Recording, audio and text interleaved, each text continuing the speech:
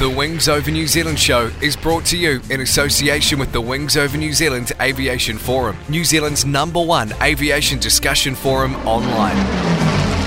There you'll find discussion on all aspects of New Zealand aviation, from history to current affairs, and thousands of photos covering the Royal New Zealand Air Force, airlines, general aviation, warbird restorations, airshow news, sport aviation, home building, gliding, aviation media, and much, much more. You'll be in good company with other aviation enthusiasts, including pilots, engineers, warbird owners and restorers, historians and authors, modelers, aviation photographers, and many others.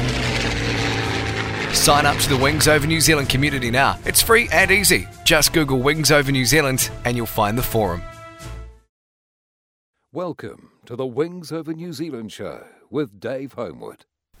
Welcome to the Wings Over New Zealand show. I'm your host, Dave Homewood. This episode is a recording from 5 years ago. It was made at one of the Wings Over New Zealand forum meets that we held at Wigram back in October 2016.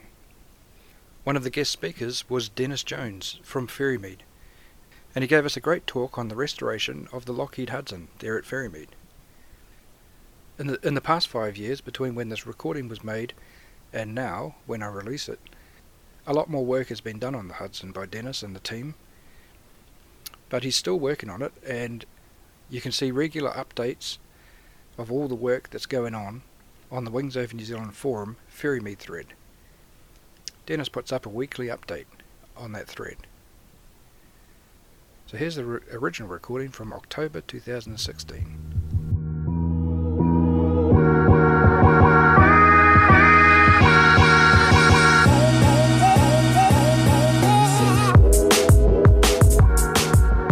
So I'd like to introduce our first speaker now, and I'm really pleased to have Dennis Jones, who is working on one of my favourite aircraft, the Lockheed Hudson, and he's going to give us a talk about the Hudson project at Ferrymead Aeronautical Society. I visited there yesterday. Really good to see the stuff going on there again, particularly the mosquito project, which is really quite advanced since the last time I visited there.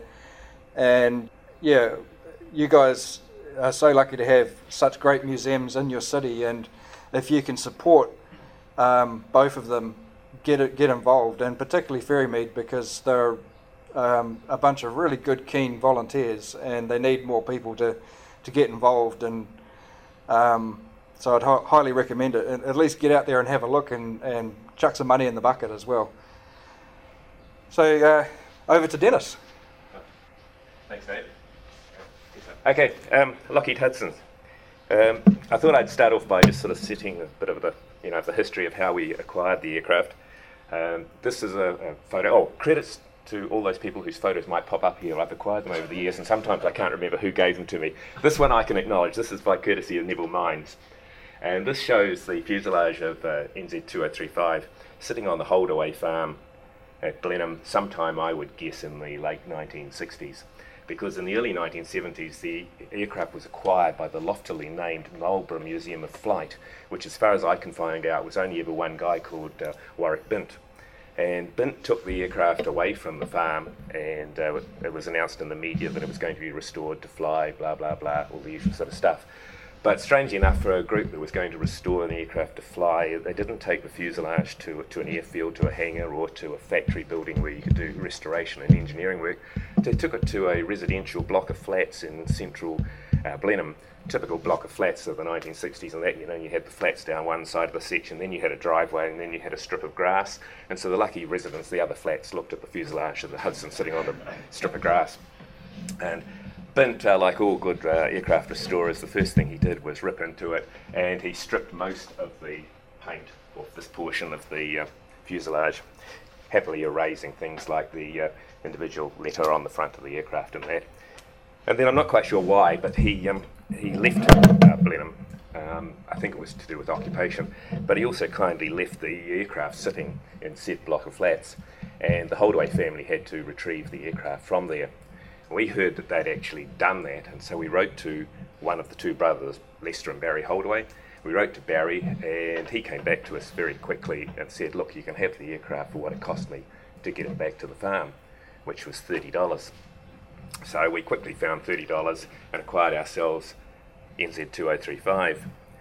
So we next had to get it to Christchurch, and we knew that Air Movements had moved the MOTAT Hudson from Dunedin to Auckland in a C-130. So we wrote to the AOC Air Movements and said, how would you like to do this for us as a training exercise?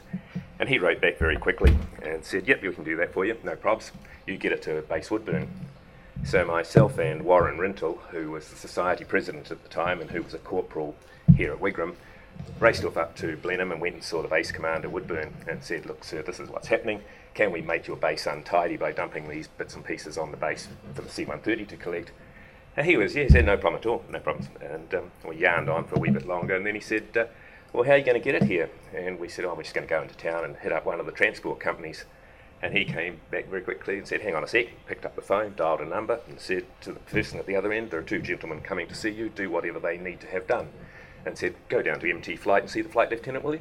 So we went off down to MT Flight, and we spoke to the flight lieutenant, and they took the Coles crane from Woodburn on probably one of the longest journeys it had been for a while, out to the Holdaway farm, and lifted the fuselage. The observant ones of you who will note that the trees in the background of the shot have changed, and that's because the aircraft had been returned to a different farm. The Holdaway brothers had two farms, and it had migrated to this one when it came back. So having picked the fuselage up from there, they then went to the original farm where the wings of 2035 plus an additional wing had been used on these poles here to make some sort of a shelter, and they parked tractors and general junk underneath them. So they were taken on base at Woodburn, where they sat and waited for about 3 weeks, and then obligingly Herc 01 rumbled in, and after 2 attempts they managed to get the fuselage in the aircraft. Apparently they tried to tow it in with the fuselage sitting upright and nearly got it jammed in the doorway, so they revised the theory, pulled it out, and flopped her on her side and put her on a pallet.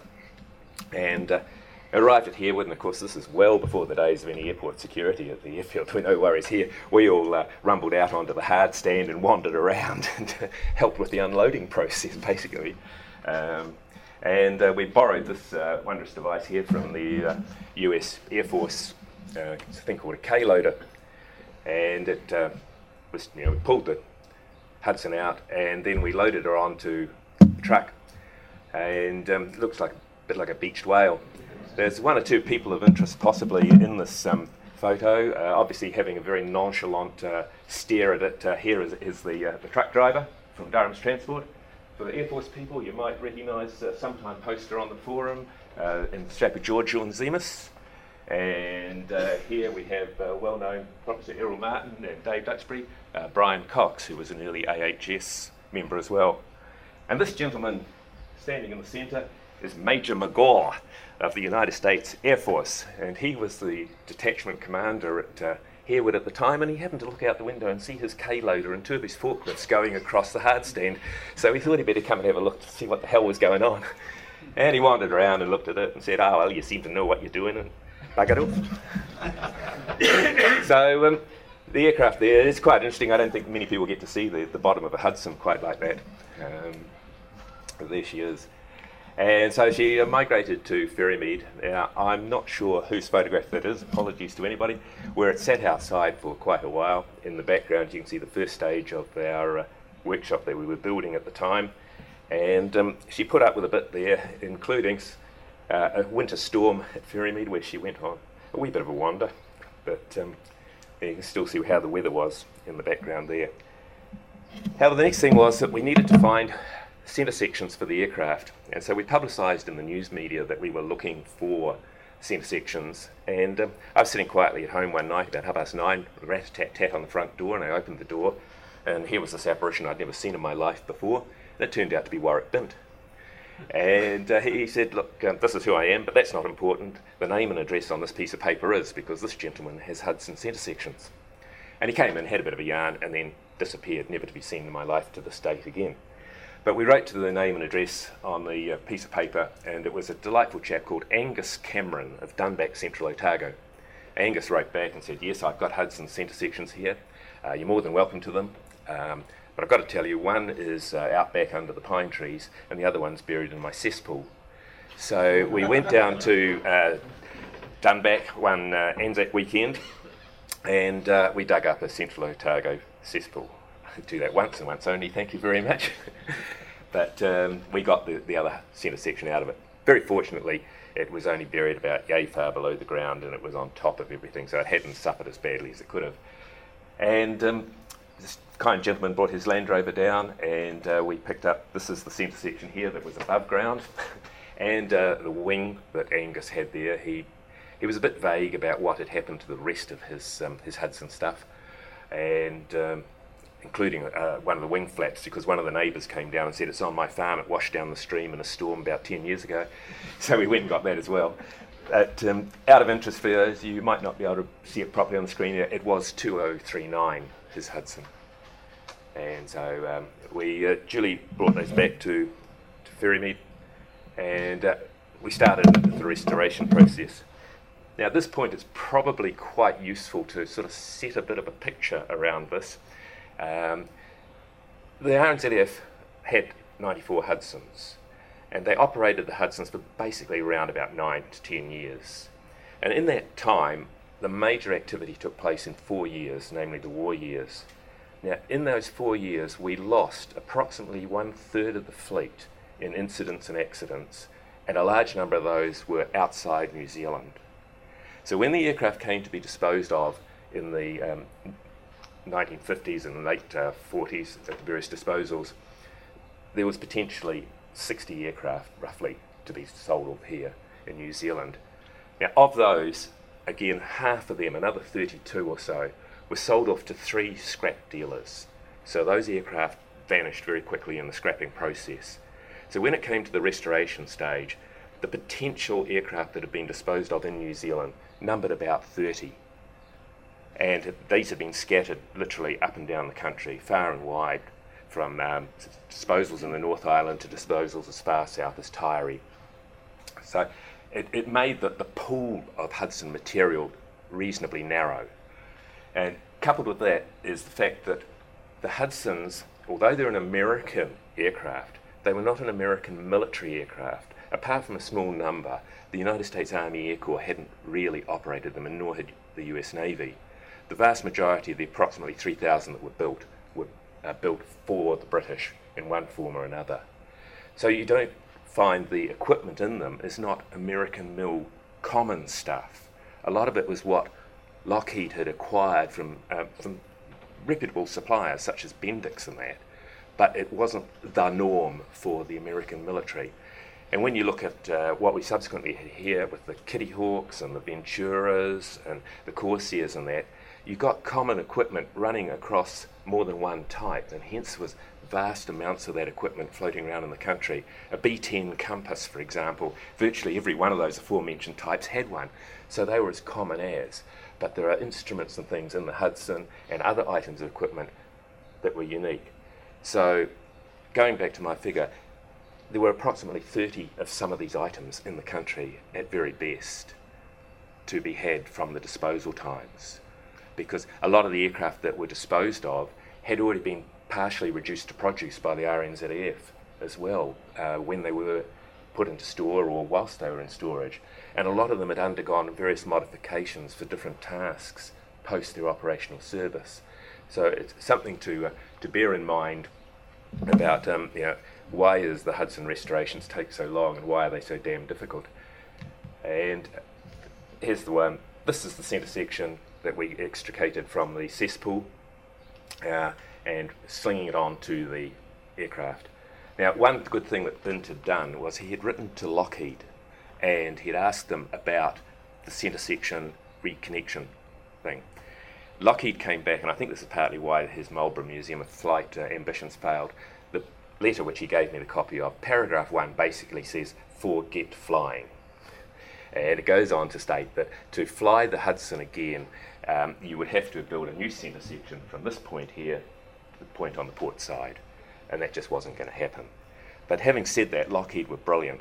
They sent pages from the specific repair manual, they sent copies of blueprint pages, and they had a covering letter, and the repair that came from the specific repair manual was for damage to a centre section, to a beam of the centre section, and there are two beams, top and bottom, and it was for a damage not more than 30% of the beam and no more than 18 inches from the centre line of the aircraft.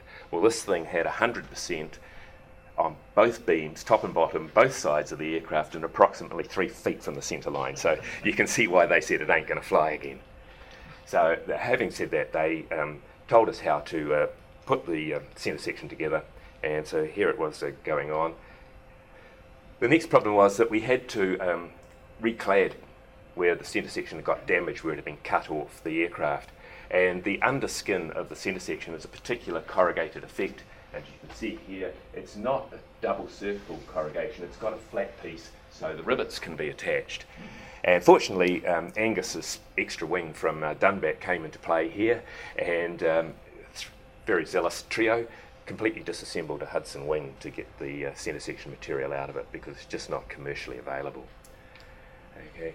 And that's a rather poor shot to show you the technique for lying on your back in the centre of the aircraft, doing dozens and dozens of nuts and bolts into the centre section to attach the outboard centre sections.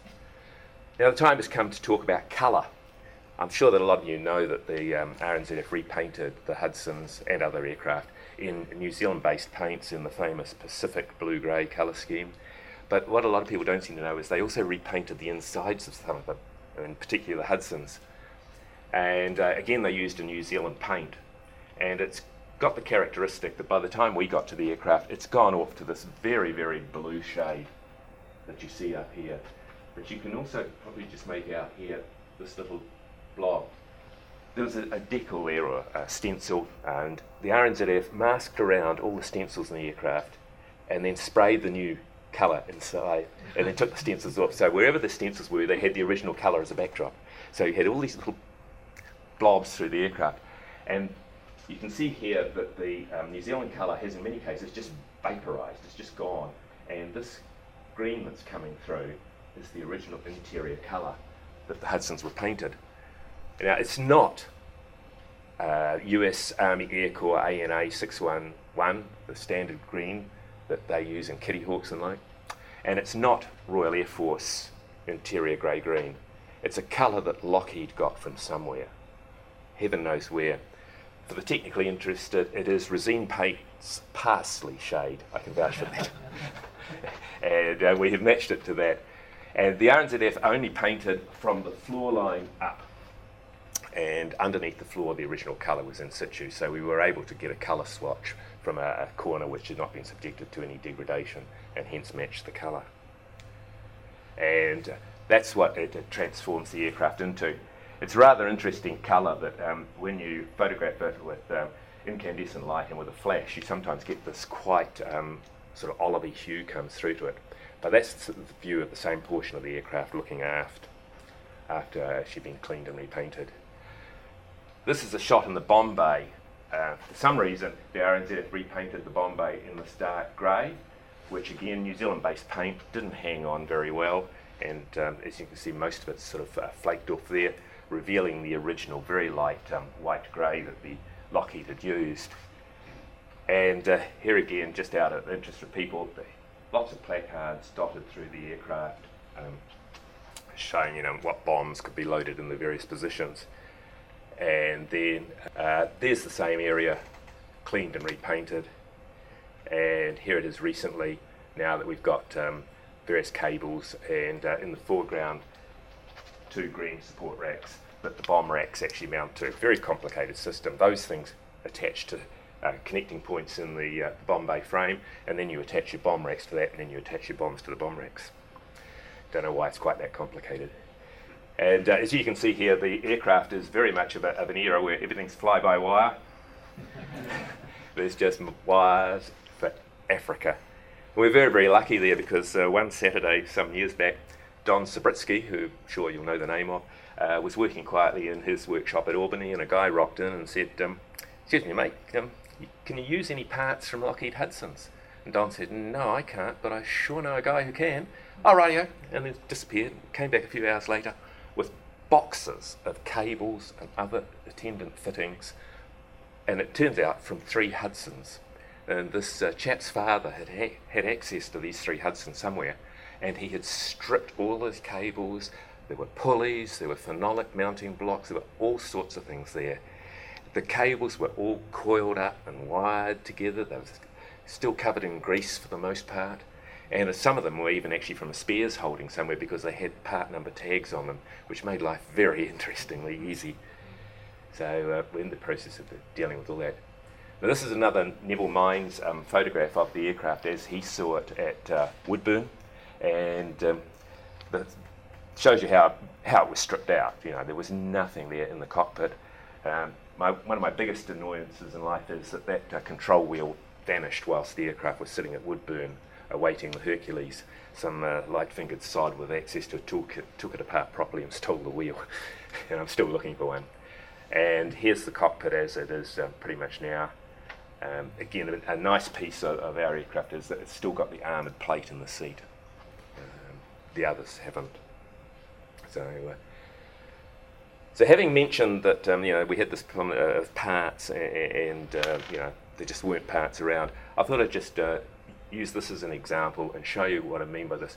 This is looking at the floor of the radio operator's bay just after the pilot, and that's starboard out there. This unit here is the control unit and distribution unit for the de-icing system for the de-icer boots on the leading edge of the wings. Now if you look, this is a shot of Motat's Hudson, and the points of interest are, if you look here, this is looking forward, and there's the same distribution unit present in their aircraft. And while we're looking at this, here is a rack for the American Command radio sets that were installed in the aircraft when they went up to the Pacific Islands. And just 2 other points that we'll keep tabs on. There's an electrical box in the corner here which has got 3 outlets in it. If we move on, this is the Wigram Hudson just through the hall there, and you can see when they acquired it they were up against a bit of a problem. Nothing in the distribution area there. The junction box is also gone, and no rack for the American Command set. This is the British TR9, which we can call the equivalent. And a little bit of the background to this, when the British went to Lockheed and looked at buying the Hudson, Lockheed had put in a radio installation, but the Americans at this stage were still using high frequency for intercommunication. They hadn't graduated to VHF, but the British had. And so the British said, well, we've got the TR9, we're going to have this thing in the aircraft. So there was nowhere to put it in the wireless operator's room. It was chocker. And so they got hung on the bulkhead here. And then this is a rather poor shot, unfortunately, the darkness. By courtesy of Anthony Galbraith, this is the Smith-Reed Hudson. And again, you might just make out that there's nothing in that area where I said about the de-icing equipment. The junction box is up there as well. And then here's a later shot of our aircraft.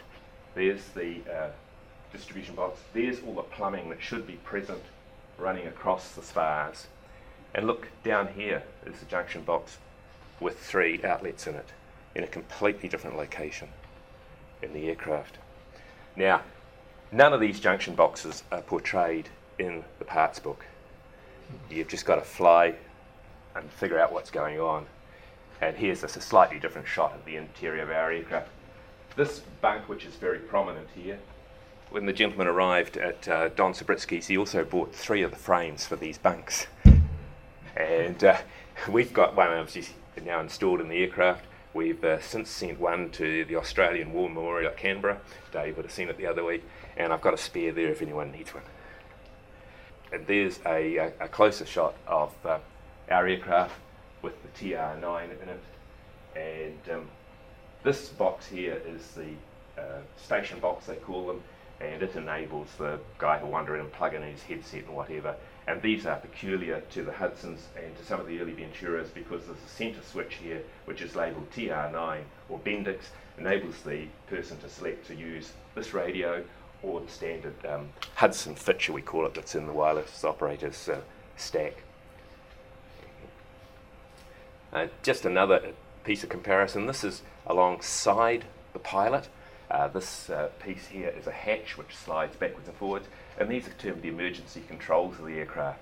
You've got the fire extinguisher control head here, the pull lever that activates that de-icing unit that I was referring to earlier. You've got your fuel priming pump, and here are 4 individual dump valve selectors, one for each fuel cell, and sitting over the top of them is another one which you have to pull first before you can pull any one of those 4, and it opens the vent to dump fuel to the outside world. Now that's the Air Force Museum one. Here is MOTAT's one. It is more complete. It has the emergency hydraulic pump, and it's got the emergency hydraulic bypass valve in place there. And there's our one. We have the addition of having the handle for the hydraulic hand pump. Now those hand pumps were only ever used in Hudson's, so you can see why the Air Force Museum hasn't got one. I don't know. One may turn up for them one day. Now this strange looking beast, now sorry about the quality of this photograph, is the centre core of Bolt and Paul Type C turret that goes on the Hudson. This one came to me, hence the quality of the photograph, from Australia.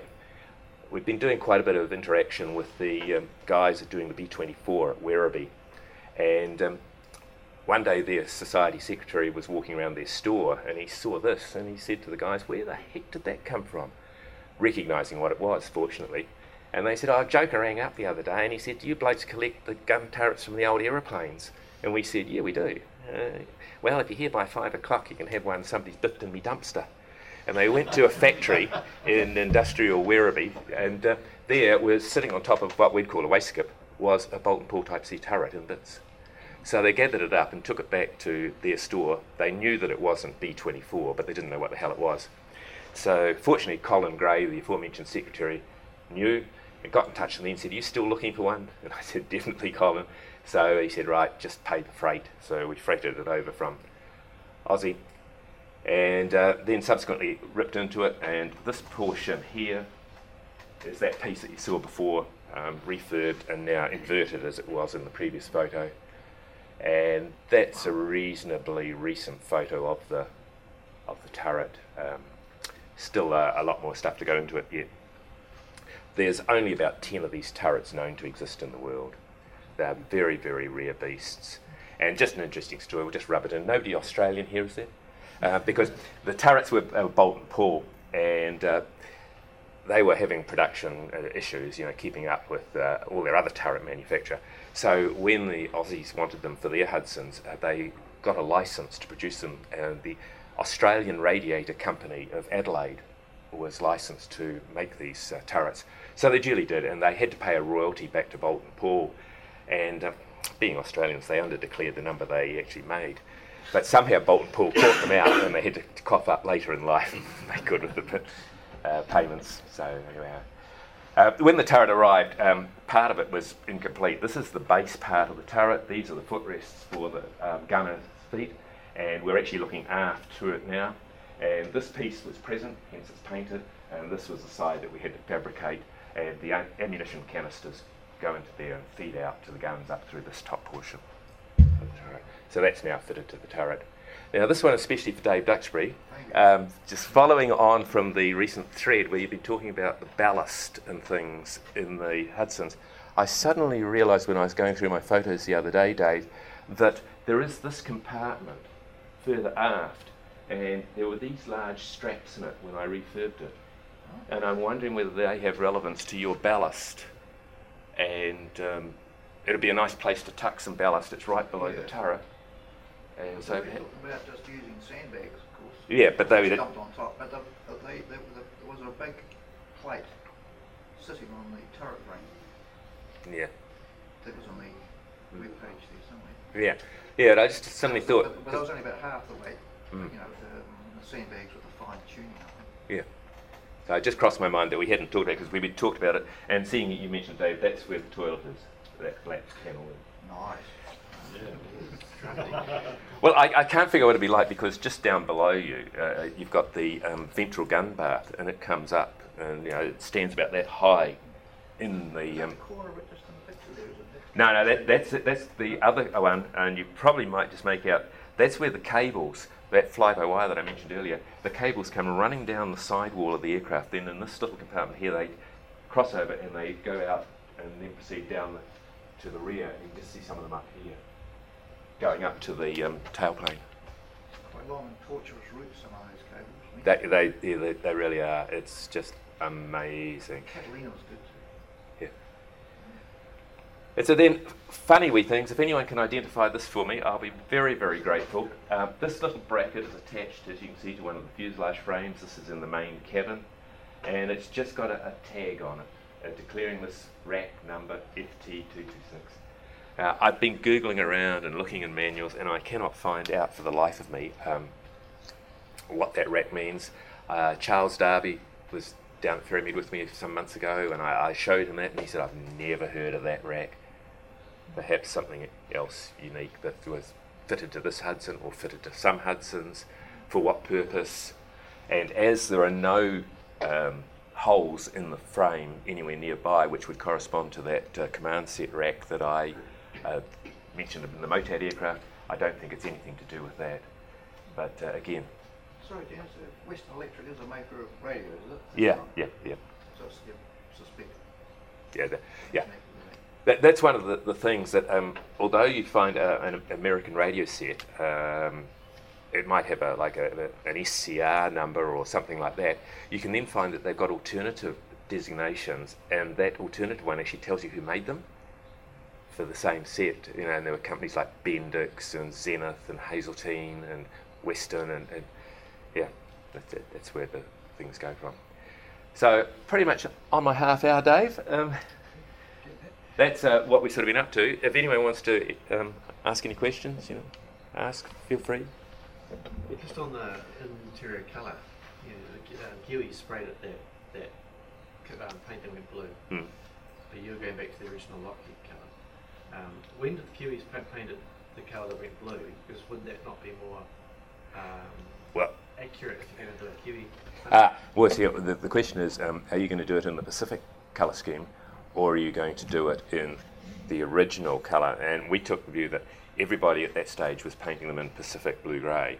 So we thought, right, we'll do it in the original brown and green as they arrived in the country, just to be a bit different, yeah. So, Viacom, Errol. Well, the advent of 3D printing, do you have any assistance for recreating parts that you haven't got? If you've got the blueprints. I'm sure someone might have. Now the blueprints, there's an interesting thing. I have 13,000 digital images which have been made of microfilm images, which some lucky sod at Wright-Patterson Air Force Base post-war in the US made from original blueprint papers that had actually been well used.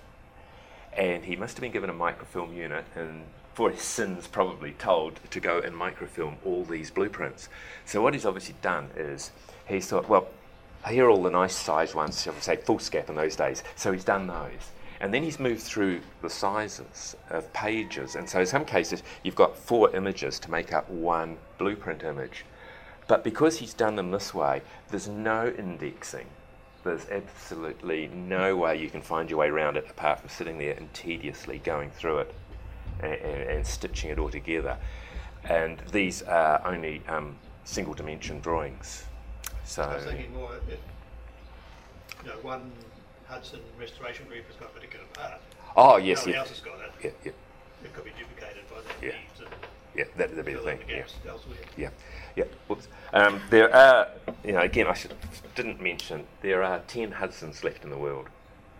4 are here in New Zealand, 3 are in Australia, 2 are in Canada, and 1 in the UK. And the likelihood there are none left in continental USA, of course. They just don't know what a Hudson is. They're not really screwed down for them. So, how do they compare to the Lodestar? The Lodestar is actually quite different, particularly when you get down the back end, because the tail in the Lodestar was actually lifted up, and if you lift and put on the top of the fuselage, whereas the Hudson one goes in on the side, and the elevators in the Hudson one run across the back, and they're actually across the top of the tail cone, and there's a gusset of air goes down into the tail cone. Well, they did away with all of that on the Lodestar. It's got single elevators either side that just go up and down as what you might say normal aircraft do. But there are a lot of parts there. I was recently chasing some pressure relief valves for the hydraulic bay, and the chap put them up on a forum in the States, saying that he was actually stripping a Lodestar out at this age and reducing it to produce. And I negotiated with him for the valves that I wanted, and we were just organising how I was going to get them here. And he suddenly came back and said, I've sold the lot, and Tamora bought them as spares for their Hudson. So you can see, stuff's getting pretty rare.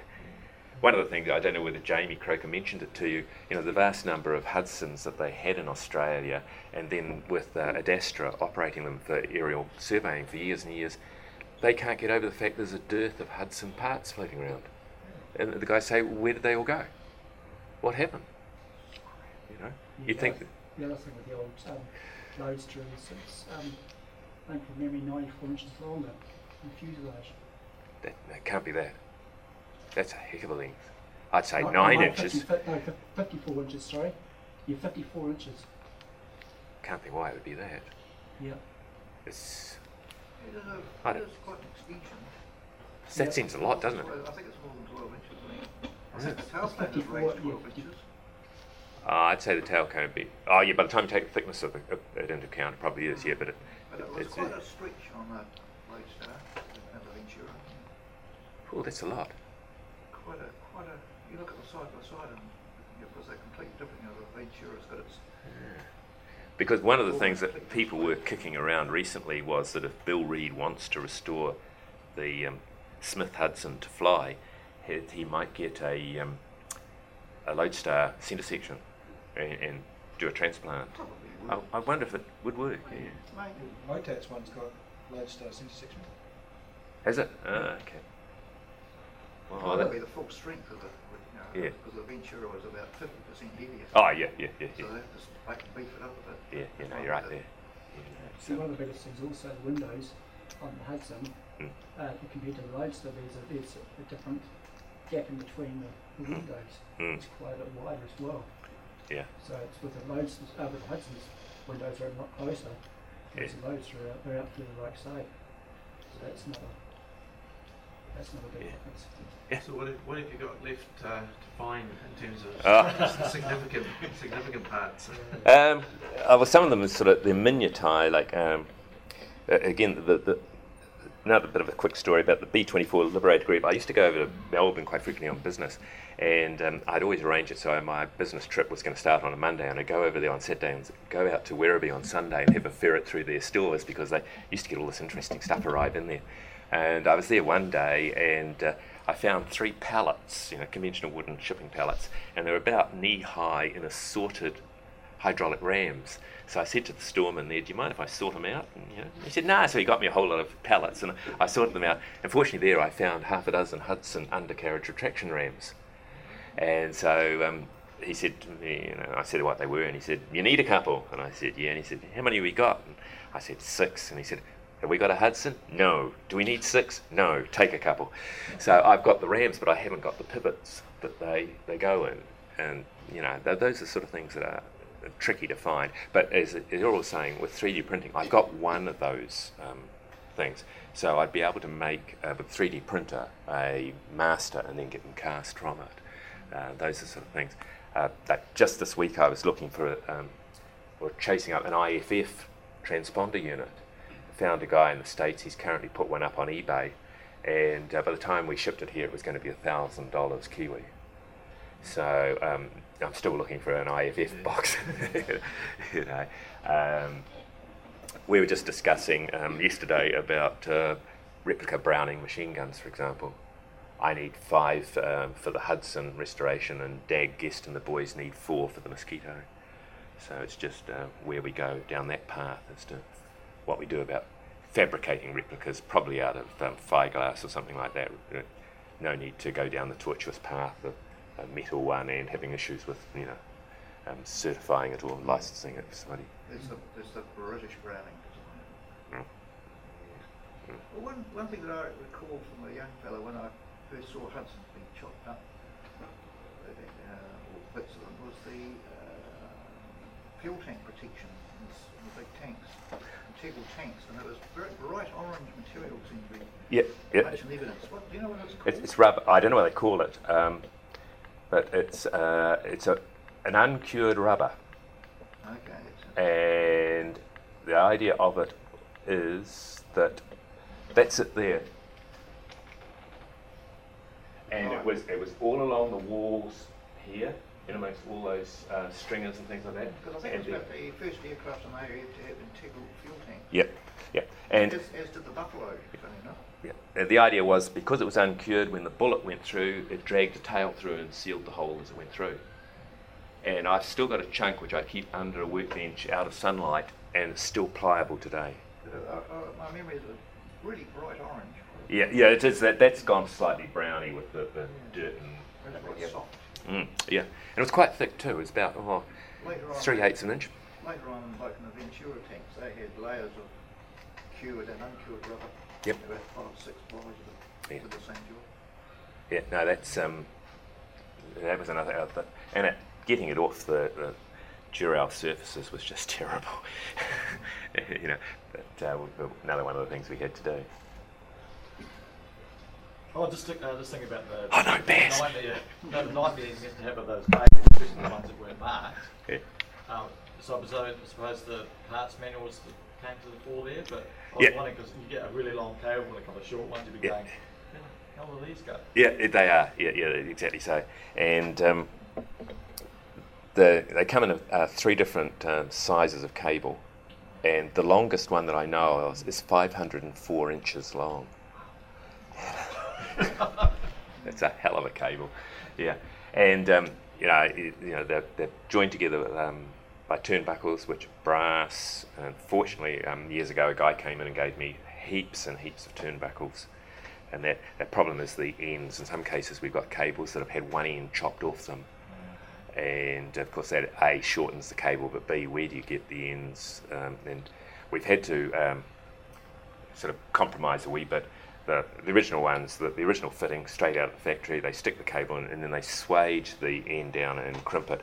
So what we've resorted to doing is, where we've got them and they've been cut off cables, we cut a very coarse pitch thread onto the outside of that stem that we're left with, and then we've got a bit of stainless tube which is just the right diameter, and we've cut another coarse thread into that, put it on, and then we've used solder, filled them with solder, and plunged the cable in.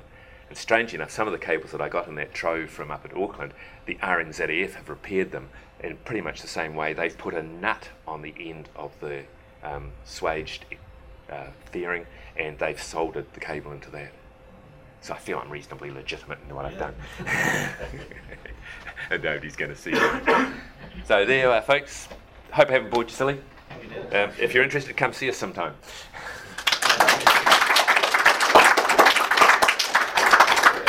Thank you very much, Dennis. That was the Wings Over New Zealand show with Dave Homewood.